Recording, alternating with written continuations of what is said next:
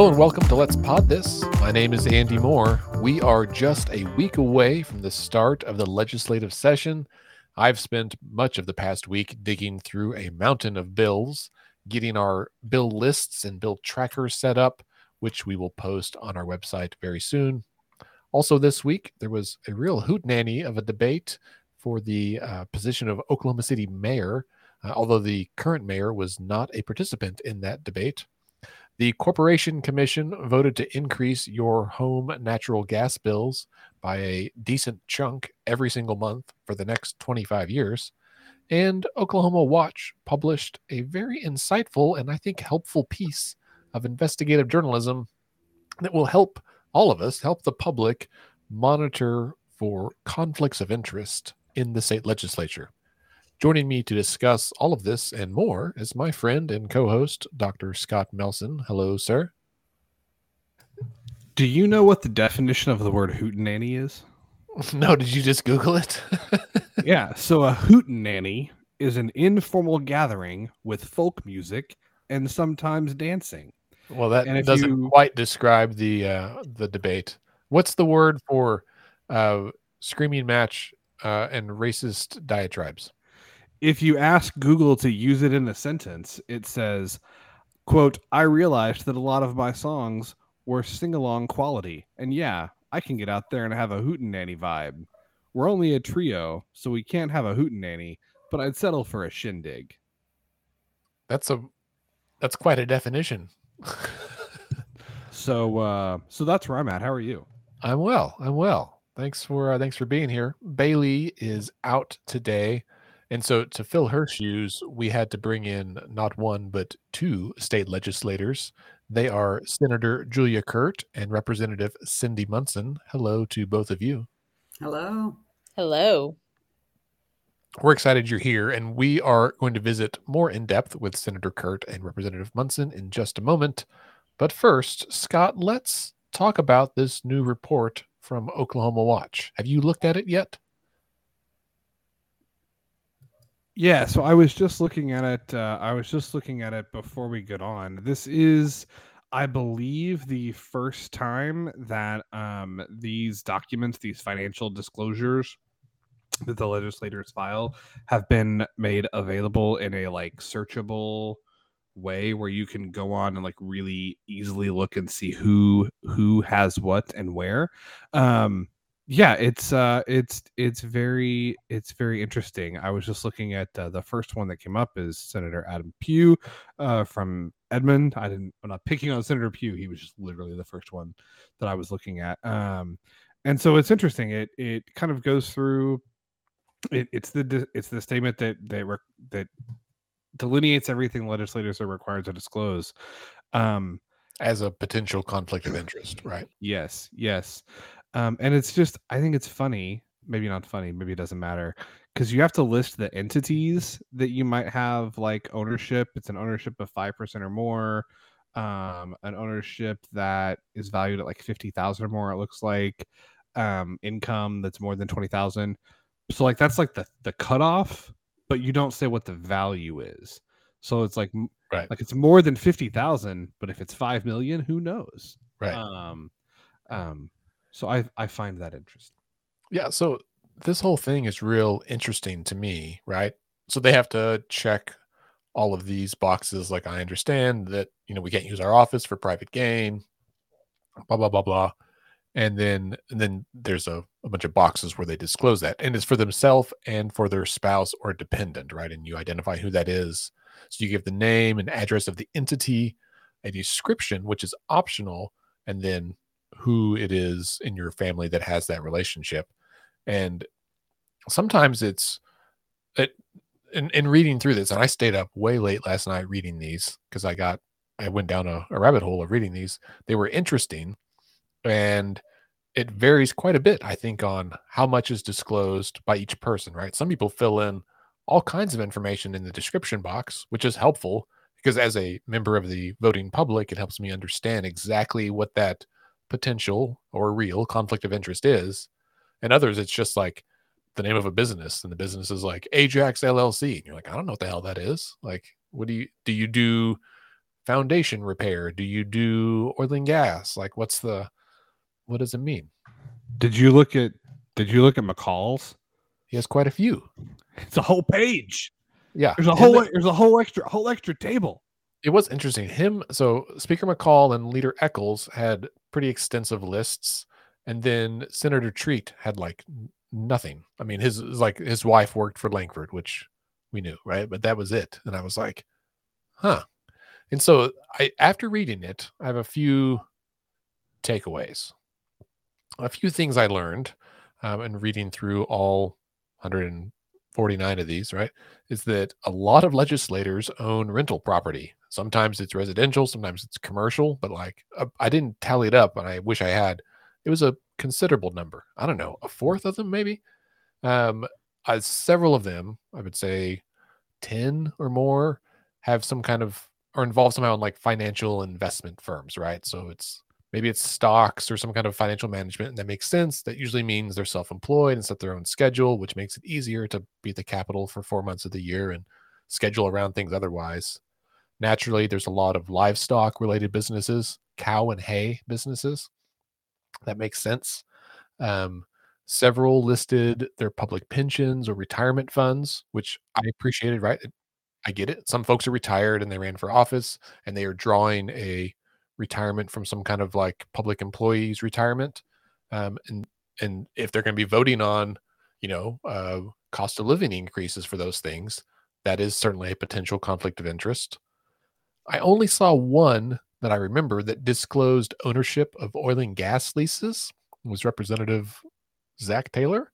He has quite a few. He had several pages of like 5% stake, 1/3 stake, and all these oil and gas leases. And I won't say he was for sure the only one, but he might have been.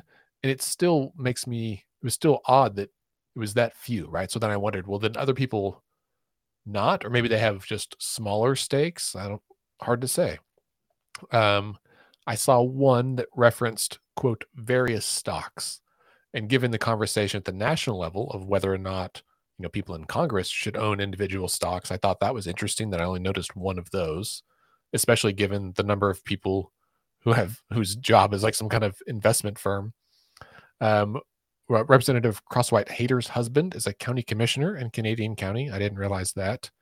And then both Senator McCourtney and Senator Garvin own a minority stake in the same hospice company. I happened to read one then the other, and I was like, oh, that's the same hospice company. So that's interesting.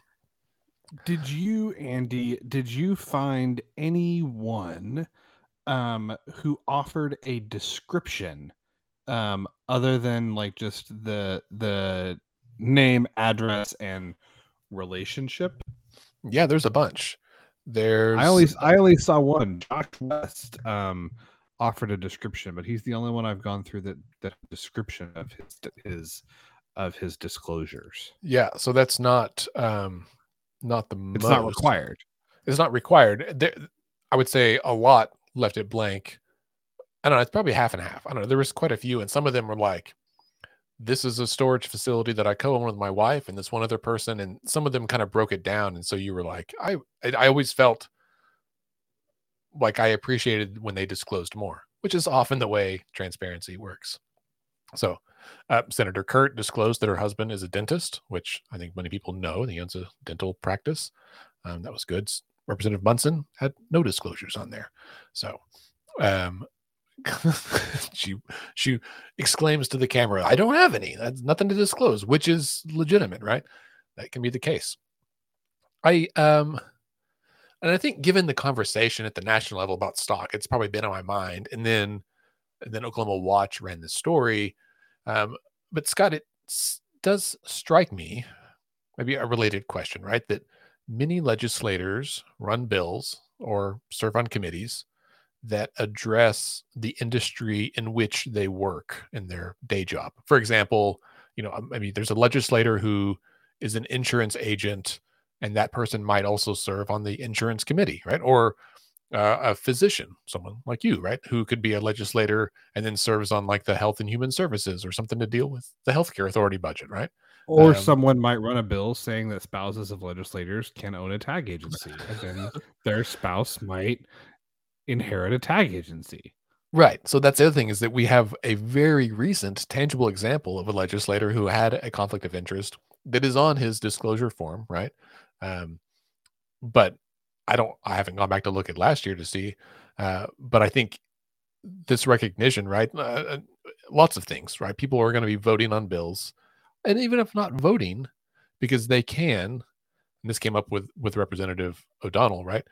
They can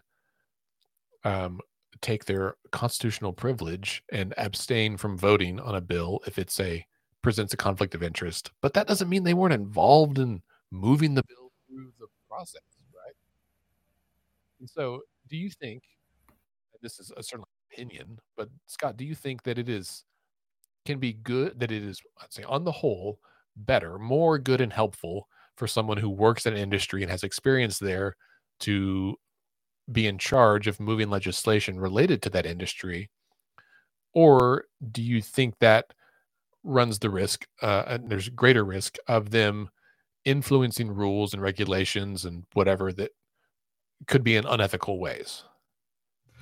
I mean, this is a really tough question, and this is something we talk about a lot, and I think it's really hard because there's many industries that are very complicated, and certainly it helps to have people with relevant expertise and experience involved in the process of making regulations and oversight, governance, etc. So I think you can at both sides. But I think if you're going to do that, you have to have safeguards in place to make sure that like they're not in charge of like setting up rules that are going to directly benefit them, right? Like I should not be able to be a doctor who owns a practice that loosens a regulation for medical practices that starts making me money like in June as soon as session is out. There needs to either be like a cooling off period, or there needs to be like there has to be some sort of safeguard to make sure that's the interest of the public, not just the interest of the legislator. Yeah, I mean, this is such a gray area in a lot of cases. I mean, occasionally there's real black and white ones, but I think there's a lot of bills that pertain overall to an industry, and I think there is some value in the expertise that legislators from a wide variety of professions bring. I pushed hard the last couple of years for ethics training. As legislators, we actually have zero requirement for ethics training or continuing ed, which is shocking to me. As a new one, I was shocked because I thought, well, we legislate all these other professions and they're required continuing ed, but we're not required to at all. So I ran a bill specifically requiring us to take ethics training, and it actually got heard in a committee last year and failed dramatically. And there's a lot of fear of even discussing ethics. Ethics is generally, I would say, discussed in terms of compliance, not in terms of understanding power and influence. And I feel like we need a lot more training, a lot more conversation about it, because those lines are gray. Last year, I'm pretty sure that Senator Chuck Hall is the only one I saw take constitutional privilege on the floor of the Senate, and it was for a banking bill. And he was surprised no one else did. But he took it pretty seriously. One challenge is once you take a constitutional privilege, you pretty much have set yourself up to do that forever. So they kind of make us scared to take constitutional privilege. So I feel like that should be clearer. I talked to one legislator last year on something he's an expert in. I called him specifically for his advice, and he said, I've not been involved with that at all because it's too direct a conflict with my work. And I thought, well, this is interesting, because he felt like he shouldn't even be involved with the discussion or negotiation surrounding it. Whereas others feel like it's only the vote. Like we had some folks take constitutional privilege in a committee about military tax benefits being exempt.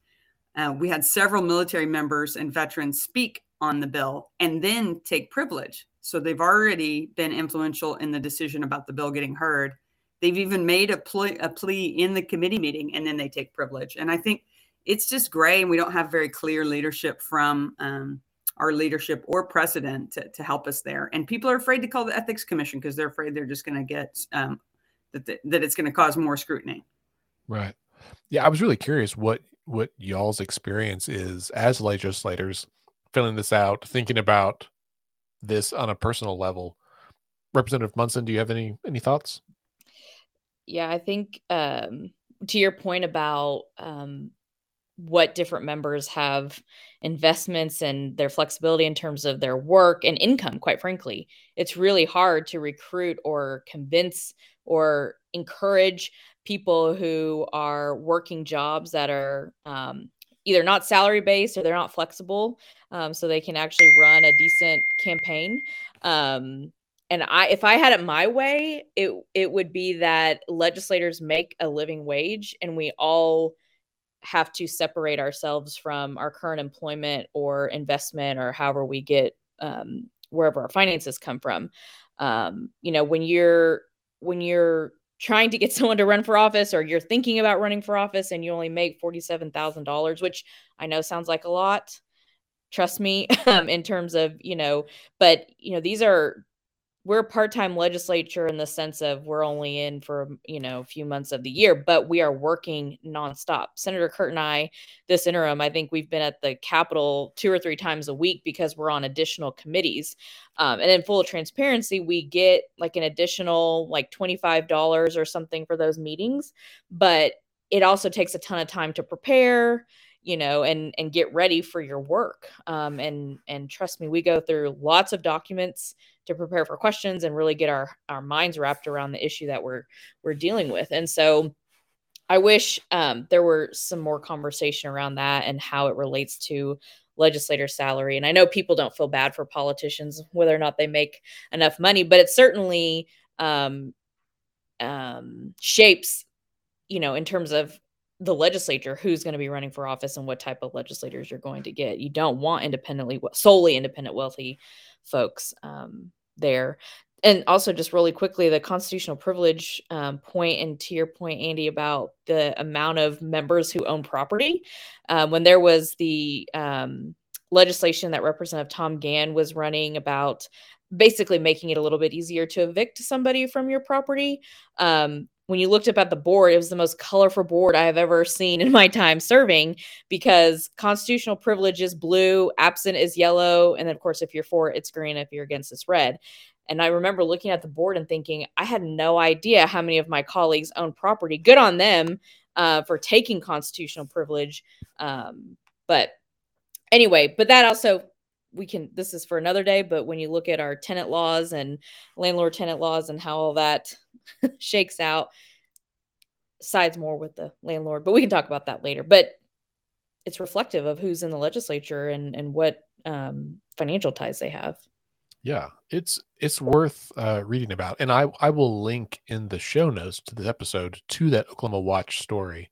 Basically, what I think Trevor Brown at Oklahoma Watch did was go to the Ethics Commission, download all the forms, put them into a Google Drive, and then make a easy to navigate like little page where you can link to them, so that they're all in one place and easier to find, rather than all of us having to do what he did, and that is go in and look up each legislator individually and sort through all the pages and find the one.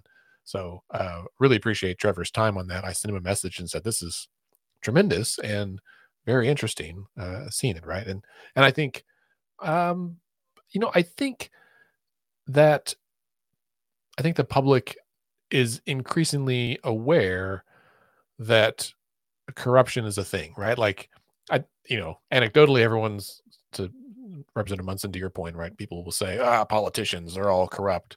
It's like, well, they're not all corrupt, but there is corruption, right? This does happen, and it happens in big, bold ways and also little erosive ways. And I think these kinds of tools, right? This is what it's designed for, is to reduce that corruption.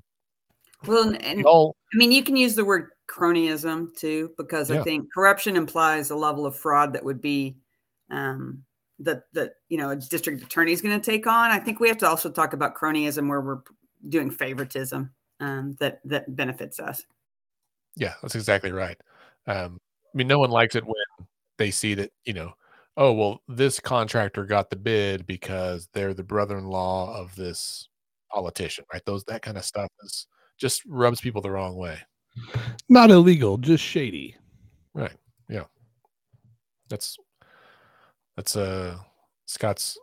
I think listeners may know this, but each week on the podcast, Scott changes his display name on the interface here on StreamYard, and That may be one for a future episode, or you may be changing it right now. Let's see. Today, Scott's name is McGirt is the supreme law of the land, which is probably a good occasion, Scott, to mention that the governor was dealt another blow in his quest to overturn McGirt this week. I'm shocked to find out that there is gambling going on in here. I can't believe it. I can't believe that yet again the Supreme Court has declined to hear a direct request to overturn a decision that they handed down. Has it been 2 years ago now? Right? Like that was like argument was like March of 2020 because it was virtual arguments, but it was still fairly early in the pandemic. Yeah. So I yes, I have nothing else to say. I think it's, I think it was interesting that Representative Tom Cole, Congressman Cole, did put out, there was an article, what I think it was in the Oklahoman, but he's quoted as essentially saying like, hey, so it appears like, the governor wants this to be overturned. It doesn't look like that's going to happen. And he directly says, like, is there a time when we should start behaving like trying to be cooperative rather than antagonistic to the tribes? Essentially saying, come on, like, enough with this nonsense. Like, let's move forward and figure out how we're going to work together in this post-McGirt world. Senator Congressman Cole, I believe, is a member of the Chickasaw Nation. I believe that's right. And it has done a lot of work in kind of tribal legislation in his tenure in Congress, and I think is regarded as somebody who has a lot of experience and expertise with this, and has not been real sympathetic to the governor's position throughout this whole deal. So I thought it was interesting to see someone who is a very senior member of the Republican establishment in Washington and here at home say, like, enough already. Like, it's not going to happen. Like, stop it. Yeah, that was his statement was interesting. He was just like, listen, we're stronger if we work together. Quit warring with the tribes and we can win this. And that's not happening. I hate the term elder statesman, but it was very elder statesman-y. Yeah, well, he knows. Congressman Cole is a very smart man. He knows what's up. A smart man and a shrewd politician. So, all right. Also very tall. Taller than you think. Whenever I've met him in person. True story. You are an imposing story. All right. Well, let's talk about the disability waiting list again. All right, listeners probably remember several episodes ago, we had some folks on to discuss the perpetually long disability waiting list. And it's been a focus of some of the budget request hearings that have happened at the Capitol over the last couple of weeks. And both Senator Curt and Representative Munson have filed bills to deal with this, to address this. And that's why they're on the show today, to help talk about it. We have reached out to Justin Brown and invited him or someone from his staff on to talk about it from the agency side, right, of what they're doing internally. And I think my hope is, right, that we are moving towards a solution that involves obviously the state government. It involves the state legislature and how we govern around these programs, and it involves the community, the people that are on the waiting list that receive these services as well. So, Representative Munson, do you want to tell us a little bit about your bill and how it, where it comes from, and what you're hoping to achieve? Yeah, I am the House author on both of Senator Curt's Senate bills. So I'm sure she'll talk a little bit more about that. But I also have a House bill, which would essentially require DHS to send out an initial letter telling a family or an individual that they are on the DDS waiting list. They would have to send that by certified mail. And then yearly or annually, they would get a letter from DHS just letting them know, still on the list, this is your placement, any other pertinent information that's necessary for that individual or family. Also sent by certified mail. This idea came from the my first conversation ever learning about the DDS waiting list was in my first election when I was a baby candidate and I was out knocking doors. There was a constituent, now a constituent of mine, who told me about the waiting list, gave me, their family story, and told me that when he had called, once they met the, like, I think were they at 10 or 11 years, they had called DHS to say, we've waited. Is it our turn yet? Essentially. And the response he got from DHS was, oh, you were removed from the list. Your daughter was removed from the list. And he's like, well, did you notify me? I never received anything from DHS. Do you have record of that?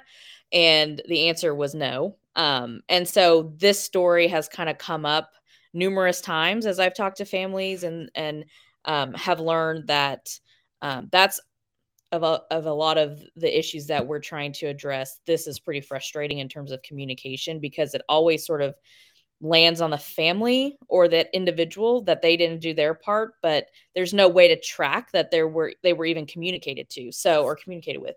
So this is an attempt to improve communication and sort of hold both accountable.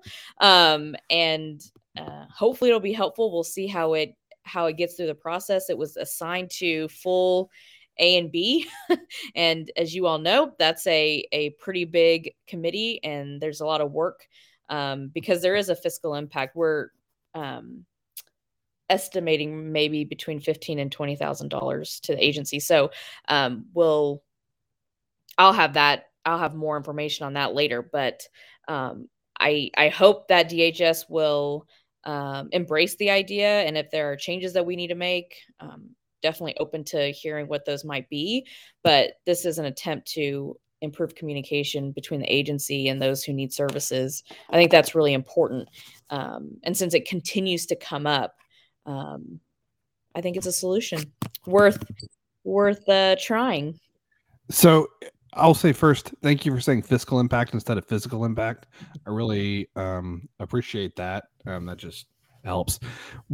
So I haven't read your bill yet. I will. It is on my list. What exactly does it do? In terms of the letters? Yes. It requires the agency to send information to those on the waiting list or who are waiting for services. The letter or information, the mail has to be sent by certified mail. Okay. Yeah. Just keeps them in the loop, right? So they're not floating around wondering where they're at. And that's where the fiscal impact comes from, right? Yes. Okay.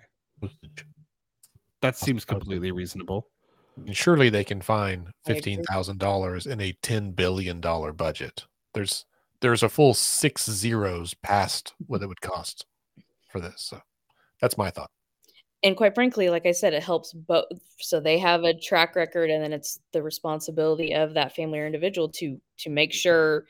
I mean, when we get certified mail, we get a nice envelope with green certified mail, or we have to go to the post office and pick the letter up. And so I think it's helpful and something that should be an easy solution. Yeah. Interesting. I mean, I think information helps, right? The more information is always helpful, particularly to folks who are out there wondering, waiting to find out what's up. Even just a status update, right? If you're in line at the, tag agency or wherever waiting to be served, you kind of want to know where you are in line. Has the line moved? Am I still in line? Do you know who I am? Right? Please don't forget about me. Yeah. Senator Kurt, you want to tell us about your bills? Yeah. I mean, I really appreciate Representative Munson's take because I think it's very simple and it just is so, I don't feel like it needs to be done in legislation, but I think when you look at the commitment and the trust level right now for families who've waited so long, having something in statute actually, helps them and helps the agency because, we know that leadership changes between gubernatorial administrations, if not more frequently. And the systems that are needed, we need to get them in place. And so that my bills are actually in the same vein in talking with Representative Munson and kind of the interactions we've had with families who are confused and waiting, information from the agency about the assessments they're doing about folks who are waiting on the waiting list, confusion about the past, what happened 10 years ago, 15 years ago, 20 years ago. There's a lot of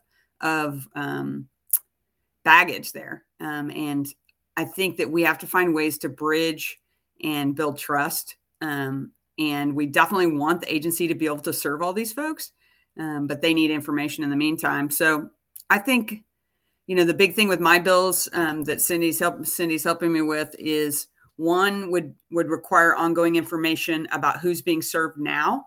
That's the kind of information you could request through an open records request. Probably would be really messy. I mean, I think that's one of the biggest challenges with transparency is making it meaningful any way that someone from the outside could understand the information or know on an ongoing basis. There's been family groups that have done this on a regular basis. There's been an advocate who's done it for years. She was on your podcast, Wanda Felty, has gotten information from DHS and put it in a readable format so it could be compared month to month and year to year. And without the ability to compare, you don't really know what's happening if people are aging in the system. What's happening with the folks that are waiting, we have no idea. So that's the other piece, is that we ran a bill specifically. The agency is contracted with an outside entity, a private entity, to assess everyone on the waiting list and to create intake. So part of that contract was actually they're taking over the intake process for DHS. And so we're supposed to have lots of information at our fingertips in a brand new fancy online source that can create dashboards. And we want that to be public. We just want to guarantee to folks that will be public in an aggregated manner. So not individual, client information, but an aggregated understanding of what are people needing? What services are being used? What age? If someone passes away on the waiver or goes into an institution, where's that money going? And those are all questions that have been very hard to answer in a consistent way. And it's not anything about this specific administration. This is regardless of administration over decades and decades and decades. This has been a challenge. So we feel like creating something very specific. The bill outlines the specific data that needs to be released. Of course, the agency could release more on a consistent basis. But I feel like it creates a yardstick also for the advocates who might feel like they're being dismissed to know, no, this is going to come out. And then on the flip side, the agency can say, hey, we're giving you what you need in order to understand what we're doing. And so I feel like it creates a bridge that's needed right now. And especially as the agency really is looking to eliminate the wait list is what they talk about. And of course, we want to make sure that means that everyone on the list is getting served who is eligible. And then I think the other thing is, if we could get through that, that's been the big dumpster fire we haven't actually dealt with, that our waivers don't serve the needs now.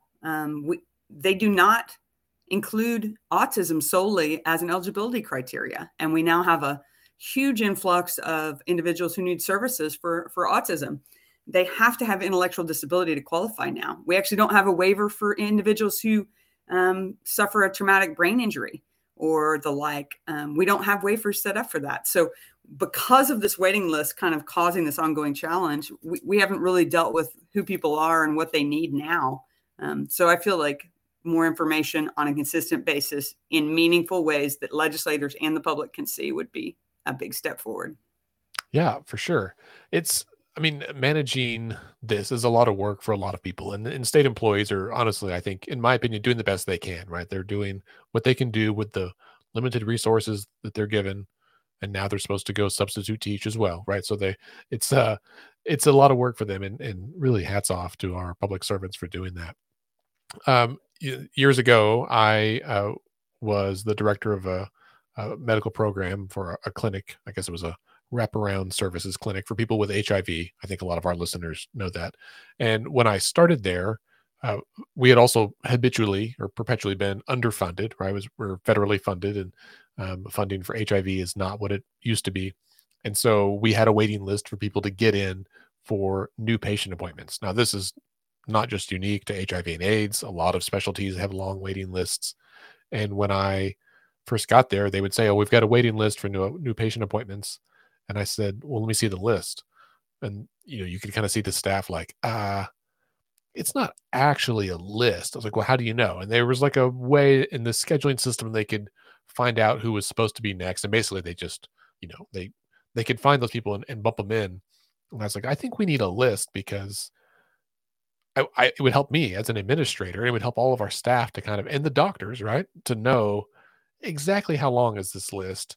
And if someone cancels today and we have an opening today, who can we call? Let's start calling the first 10 people, right? And whoever can get here first gets in, and we can try to reduce this list some. And then annually we started going through it, checking in to see if any of those folks had moved or got services elsewhere or whatever. And it was just it wasn't even that long of a list, right? It was like just at times 20 or 50 people that had to wait, however many months. And we were able to address it. Funding increased. We, made some changes to how we scheduled things. But it was one of those like tangible memories of like, I think we need like this list in a file cabinet somewhere that we can actually reference and do something to keep these people in the loop. Because if that's you, like we want to know if their health is getting worse, what's going on, so that we can make sure that they get triaged appropriately. We've seen, that's been the thing, is like a lot of the people who get on the waiting list, they're told to do it because everyone says it's going to take forever. So they might have a 3-year-old and they get on the waiting list and they may not be communicated with for years and years. And they have significant things that they're managing as a family. I've seen their care maps before. They're dealing with school issues, IEP issues. If their loved one has medical frailties, they're dealing with all kinds of different physicians, psychiatrists, etc. And it's a burden. When I look at the type of paperwork, the qualifications folks have to meet to get disability designation, families are dealing with a lot. So we do need to make communication easier on them. I think expecting them to know what's going on and, which message am I getting from, this agency or that agency? And have I replied? I think we have to give them the benefit of the doubt as much as we can. And that's tough. It takes a lot of time, but we've been there and we haven't been helping folks. And that's been a priority of this process that they're going through with the assessment. They're supposed to be giving people some of the services they can access now. But it's just making sure it's something people can use, because a parent having to call another 10 phone numbers, it's too much when folks are in challenging environments and just trying to get their kid where they need to be. Yeah. Have you guys, either of you, have you gotten any, if you can say, have you gotten any pushback from the agency on this? Like, how has this been received by the folks who will be on the implementation end? Well, for the bills, when I talked to them about it, it really was about, we'll see if it's something we're able to do. They're really worried about whether their technology advancements have come far enough to make that straightforward. They don't want to have somebody dedicated to, putting information out all day long on one program, which I understand. So they we're very much in communication about it. I don't know. What do you think, Representative Munson? Yeah, I think naturally there's some wariness and, questions, and partly because, to your point, they have to implement it. It has to work within their systems. And so, when Senator Curt and I filed these bills and had these ideas, we're doing it we want to be collaborative. We're not doing it to attack the agency. It's really to find a way to get to a solution. With the information that we've been given and all the work we've done around this, we don't want to just keep talking about it. We don't want to just keep repeating the number of Oklahomans who are waiting for services. That's not helping anybody. And quite frankly, you have many of these families who are calling us and asking us, what's the progress? What's being done? You keep talking about it. You say you care about my family and I.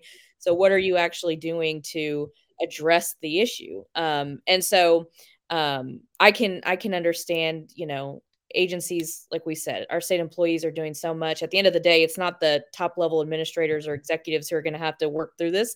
It's those frontline, front facing, they're the ones who provide the services. They're going to have to put this in their workflow. And so I'm certainly cognizant of that. I don't want to speak for Senator Curt, but I'm assuming she is as well.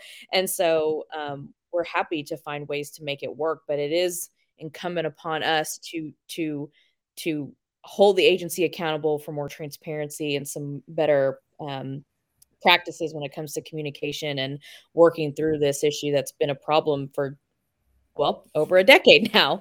Yeah. Can I add that, one of the reasons we went this route was after the Legislative Office of a Fiscal Transparency report last summer. So LOFT put out a report, and the Department of Human Services very much disputed the findings of that report. And so one of our things is, then you put the numbers out. We'd be glad to see your numbers on an ongoing basis. And And so I think if the Department of Human Services doesn't think what Loft found was accurate, we need them to consistently help us know what they see. Loft showed discrepancies between what the healthcare authority had on record and what the feds had on record. And I think those are things that lead to distrust.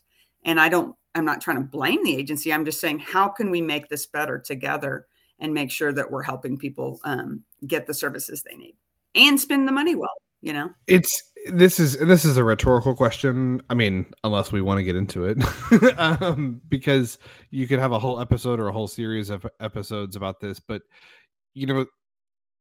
issues like the waiting list, issues like what we do here in terms of our carceral system, healthcare. This is one of those issues that makes me think, like, what do they do other places? Right? Like, and I don't even mean just like other states who might have a different system that serves people better, but like what does it look like to go to another place and kind of like completely reimagine how you provide these services? And like and I don't want to say if we had leaders that are willing to do that, because I think we do have some, like you guys, they're just in the minority.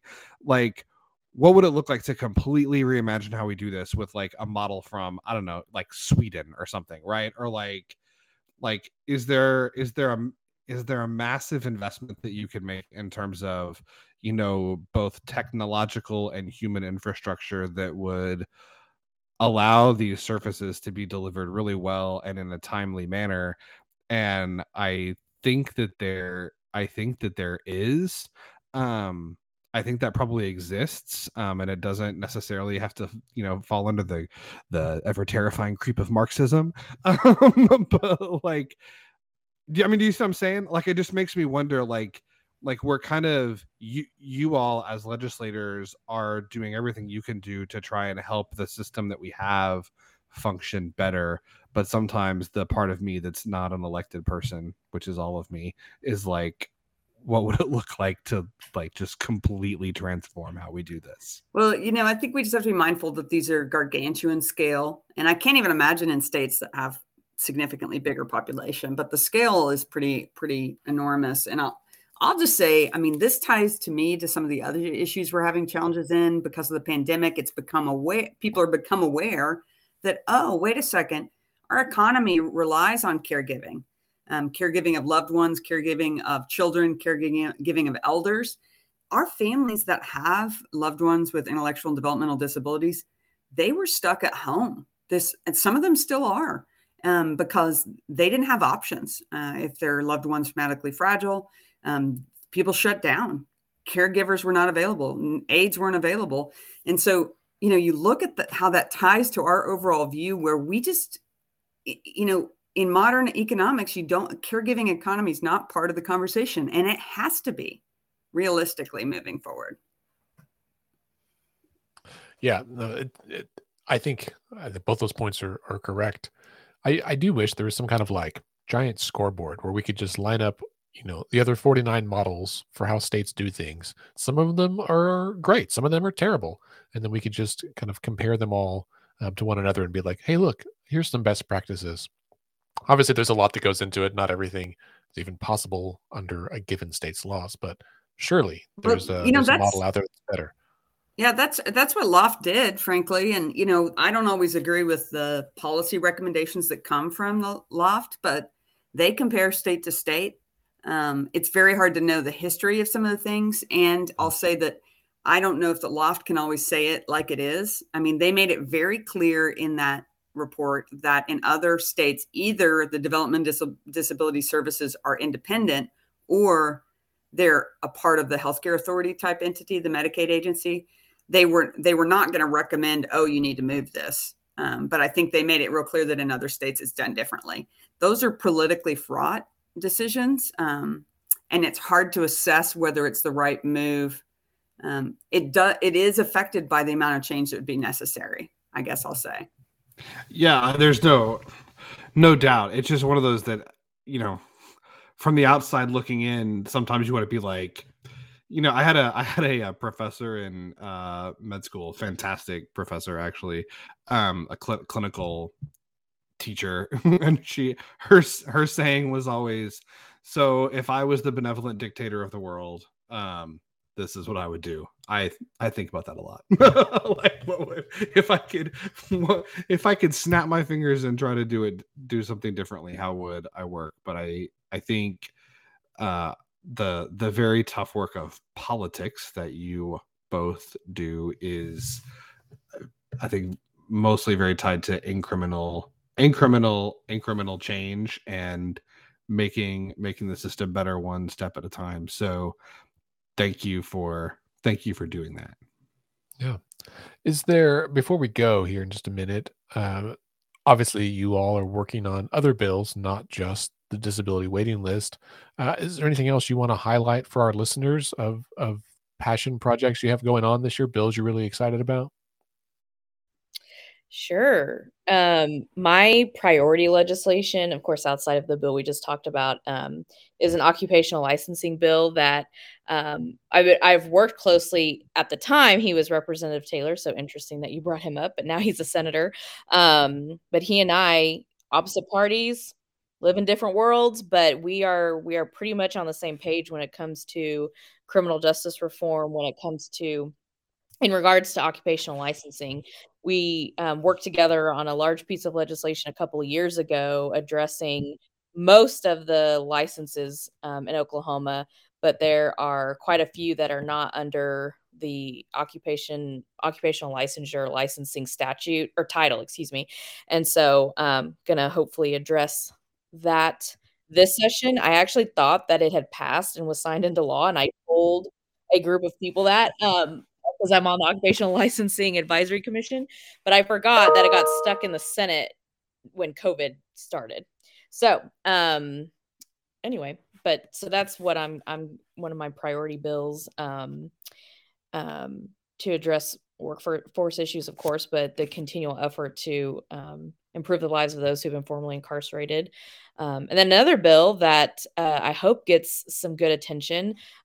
It's a wrongful conviction bill. So currently in Oklahoma, if you're wrongfully convicted, first of all of that wrongful conviction is listed under our Tort Liability Claims Act. So you can only get a maximum of up to $175,000 if you're wrongfully convicted, and that's it. Texas and Kansas do it way better than we do. So I'm trying to get our, I don't want to call them benefits, but I did not know that. Yeah. That is part of that law. That is horrendous. Yes, I know. And I am embarrassed to say I did not know either. I have a close friend, sorority sister, whose father was wrongfully convicted and brought this to my attention.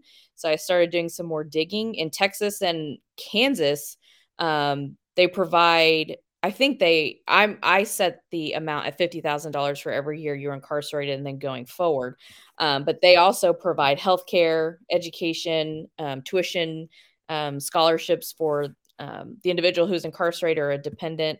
So I have some of that language in the bill as well, because once you've been incarcerated, whether wrongful or not, it's real hard to get a job, housing, but especially for somebody who was wrongfully convicted by the state, we owe them something. And so I'm trying to correct that. And hopefully just with the public talking a little bit more about the death penalty, death row, incarceration, and what we do in Oklahoma, I hope this is part of the conversation that people will get on board with as well. Well, I'll just say I've got a couple of different bills related to transparency and ethics and elections that I'm going to continue to push for, whether or not they get heard. I think it's important that we continue to push systems for integrity and systems for transparency. But I think the big thing for me this year is the budget. And I'm, very concerned about the folks beginning the year talking about flat budgets when our state was already underfunding so many important health and human services and other functions of government. And we have such a huge opportunity with American Rescue Plan money coming in. I know we don't want to start spending like crazy and have to cut next year, but I think we have to be realistic about how spending on things like one of my major priorities, which is mental health and substance use disorder, impacts families and impacts well-being on an ongoing basis. And so I talked about it this week in the Oklahoma Policy Institute's budget summit, but basically looking at the opportunity costs of not taking action and what that costs. We've tried to calculate that with the waiting list and developmental disability services, because what we found is that many people, when their loved one reaches 18 and doesn't have services yet, they stop working. They become a one earning household. And how, these things impact the economy. So it's not just about human suffering. It's also about well-being. So I really want us to push on the budget and trying to make our budget bolder, and make sure that we're not just hoarding money away, or, definitely not turning away more money in terms of tax cuts and increasing tax credits when we're already a structurally unsound budget. So I don't want folks to be scared of the money. I think we should demand that we serve folks better. Senator, I want to go on record saying that I agree with everything you just said, but also that I'm already on record saying that there'll be a tax cut this year. I hope I'm wrong. But I want to ask about the budget, and I assume the answer to this is no. But for those of us that spend an inordinate amount of time trying to follow what's happening at 23rd and Lincoln during the session, and I would imagine for you all as legislators as well, particularly who are in the minority, it is like such an unending and like boundless like pot of frustration that the budget is inevitably unveiled 3 days before like sine die, and no one reads it except like the A and B chair. Is there ever any hope of a more transparent budget process, even if it leads to a budget that, in my opinion, is objectively bad for underfunding services and cutting taxes? Is there ever any hope that we'll get a process that we can that at least has more input, more time, and maybe reaches its pinnacle before, like the last day of session? Well, so I'll just say, it's not something that's going to happen tomorrow. And I think those running the current process don't quite understand the kind of process we're describing. And I don't blame them for that. I think they've inherited a system that has been dysfunctional for a long time. I think we just have to keep explaining what that means. And I think that the public has to demand that. I mean, with the current system, most senators and reps don't have to answer for their vote on the budget. Everything's put into one big bill. If you vote a certain way, you can blame it on some portion of that. It's too complex for anyone to really critique. And I think we're all off the hook. And frankly, even as someone who cares a lot about the budget and has made an effort to understand it, sometimes I even get disheartened. Is it worth even knowing all this if my input's not considered? So I think that, sometimes I hear people say, well, the public doesn't participate in the budget hearings or whatever. Well, we have to help people understand what's going on, and they have to feel like they have an opportunity for meaningful input. So I think it's possible, but not tomorrow. And I think it's going to take a lot of expectation raising on the part of voters to their elected officials on what they expect. I can give you a little tiny itty bitty glimmer of hope. I think leaders Virgin and Floyd may have filed some legislation. I know they did a press conference at some point last session about this, about the process being a little more transparent. I think they have. I haven't read all the bills yet. I will do some of that research this weekend, but I think they both have put out efforts to make the process more transparent. And OK Policy did a great job last year highlighting and showing sort of what other states do, because I think it's also really easy to get stuck in this idea that this is what we've always done. Let's keep doing it this way. When you're in the majority, you can do it this way, versus what are some changes we can make that really helps all of us. And I will give credit to Chairman Wallace, who has made efforts to communicate with the Democratic caucus. Obviously, we don't always land in the same place, and we have a lot of questions, and certainly wish those conversations would happen a little bit earlier and a little more proactively versus just, here's what it is, what are your questions and thoughts? But that's the most communication in the last couple of years since he's been chairman that we've had with the budget chair since I've been elected. And we certainly appreciate that. But of course, there are still steps we can take to make it more transparent, and not just about this minority majority fighting at the Capitol that most people don't really pay attention to, but to Senator Kurt's point, that the public is more aware of what's going on. This is the most important thing we work on. It is the only thing we have to technically work on. We don't have to do all this other policy stuff. We do have to pass a balanced budget every year. So getting the public more engaged. I've only had one constituent who has asked me detailed questions about the budget and why I voted against it. And it was pretty impressive, the things that she knew, but that's one out of like 37,000 people. So, well, this year it'll be 2. I will ask you detailed questions about the budget this year instead of just blowharding about it here on the podcast.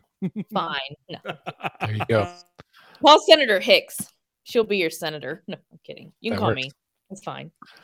Well, today I have been thinking about, I guess a phrase has been in my head for no particular reason, but that government isn't something that happens to us, or it shouldn't be, right? Politics isn't just something that happens to us. We, the people, the voters of this great state, have a voice, and far too many of us don't believe that it means anything, right? And so I think we don't use it to the full extent that we can. And so the fact, Representative, that you remember this one person who asked you detailed questions, right, tells you that, like, literally just doing a little bit more than what you're doing right now can make a big difference, can stick in the minds of your elected officials. Even if that's someone that you agree with, even if it's someone that you vehemently disagree with, you can still have a respectful, important, well-researched, well thought out, and like human conversation with them. I'm also struck by the humanity of the bills that the two of you are running, and the way that you spoke about them. Certainly there is a economic aspect to all of this stuff as well, but I appreciate that you don't lose the humanity of this for a political win or for the sake of, job creation or something, right? Like this, most of what government does, most of what government is really good at, is making really positive changes in the lives of people who live here. And as Scott and I like to say from our favorite television show, The West Wing, right? Government should be a force for good, and it really could. So, all right. I just want to make sure you know, Andy, that government's never created a job. I tell that to all the state employees who work there. No, it's a fact. We hear it every year. Government's never created a job. Not one. Not ever. Only private job creators do that. Only tax cuts and job creators create jobs. So the OK Policy had a really good slide this week, and I will also link to some of their stuff, because there was their annual budget summit yesterday, I guess, on Thursday, and it was excellent as always. The opening session from Emma Morris was excellent. All of her slides were excellent. Most of them were very simple to understand. There's a few graphs that are just, it's complicated content, and that's the way it goes. But there was one that showed the impact for us versus other states, and of tax cuts, of cutting services, and all of this. And they broke out like economic growth on its own, and economic growth if you break out oil and gas, right? So like on the whole, Oklahoma's economy has grown, but if you take out oil and gas, we haven't, compared to our geographic neighbors. It was just like one sector, which we all know has an outsized influence on everything in our state. And we have for decades lived and died by the boom and bust cycle of that sector. And we need to recognize that there is an enormous amount of the state economy that is not directly tied to oil and gas, right? And this week, news about the Cherokee Nation and the film industry, right? Like all kinds of stuff that's happening. So, okay, well, we'll get into more important budget discussions with Emma Morris. Actually, I think next Friday she's going to be on the podcast to talk about some of those excellent slides that she made and give us an overview of what the budget situation is right now. And then, as a reminder, on the 7th, that is a Monday, that is the first day of the legislative session, it will open with a joint session of the House and Senate and Governor Stitt delivering his annual State of the State address. We should make a bingo card, Scott. I'm going to have to ask my doctor for some migraine medicine. I haven't decided if I'm going to attend. I may not be able to attend this year, but I'll be watching online and take notes. That's right. Undoubtedly, the middle of the bingo card will say Oklahoma is open for business. That's the nexus of all the question. The question is whether we can get through the first line without Oklahoma being open for business, or whether it will come at the very end of like the first intro, like the first paragraph. I think that's going to be it. Like it's going to be like 3 sentences, and the first paragraph will be like, and it's clear at the end of my first administration that Oklahoma is open for business. There it is. Well, anyway, thank you all both so much for right. Thank you all so much for being here. And to Andy's point, in all seriousness, thank you so much for the hard work that you do. Politicians have, as you alluded to, Representative Munson, politicians I think have a bad rap in the pop culture, but public service is really hard. It's really hard. It's really time consuming. The financial rewards are not there, particularly at the state level. And I think especially in a state like Oklahoma, when you're a member of the minority, it can be really frustrating, but you all do incredible work for your constituents, and Oklahoma is better for it. So thank you both very much for your time and expertise. Thanks for having us. That encouragement goes a long way, by the way. It's going to be till like the next week, so make sure you call or text. All right, well, that brings us to the end of the episode. Listeners, thank you for being here as well. Your involvement makes a ton of difference as well. As we say every week, decisions are made by those who show up. And I'll add this week, right, that government isn't something that happens to you. It is about you. It is part of you. We are all part of this state together. Have a good week. Rest up over this lovely weather weekend we're going to have, and prepare for it to be cold again on Tuesday. Have a good week.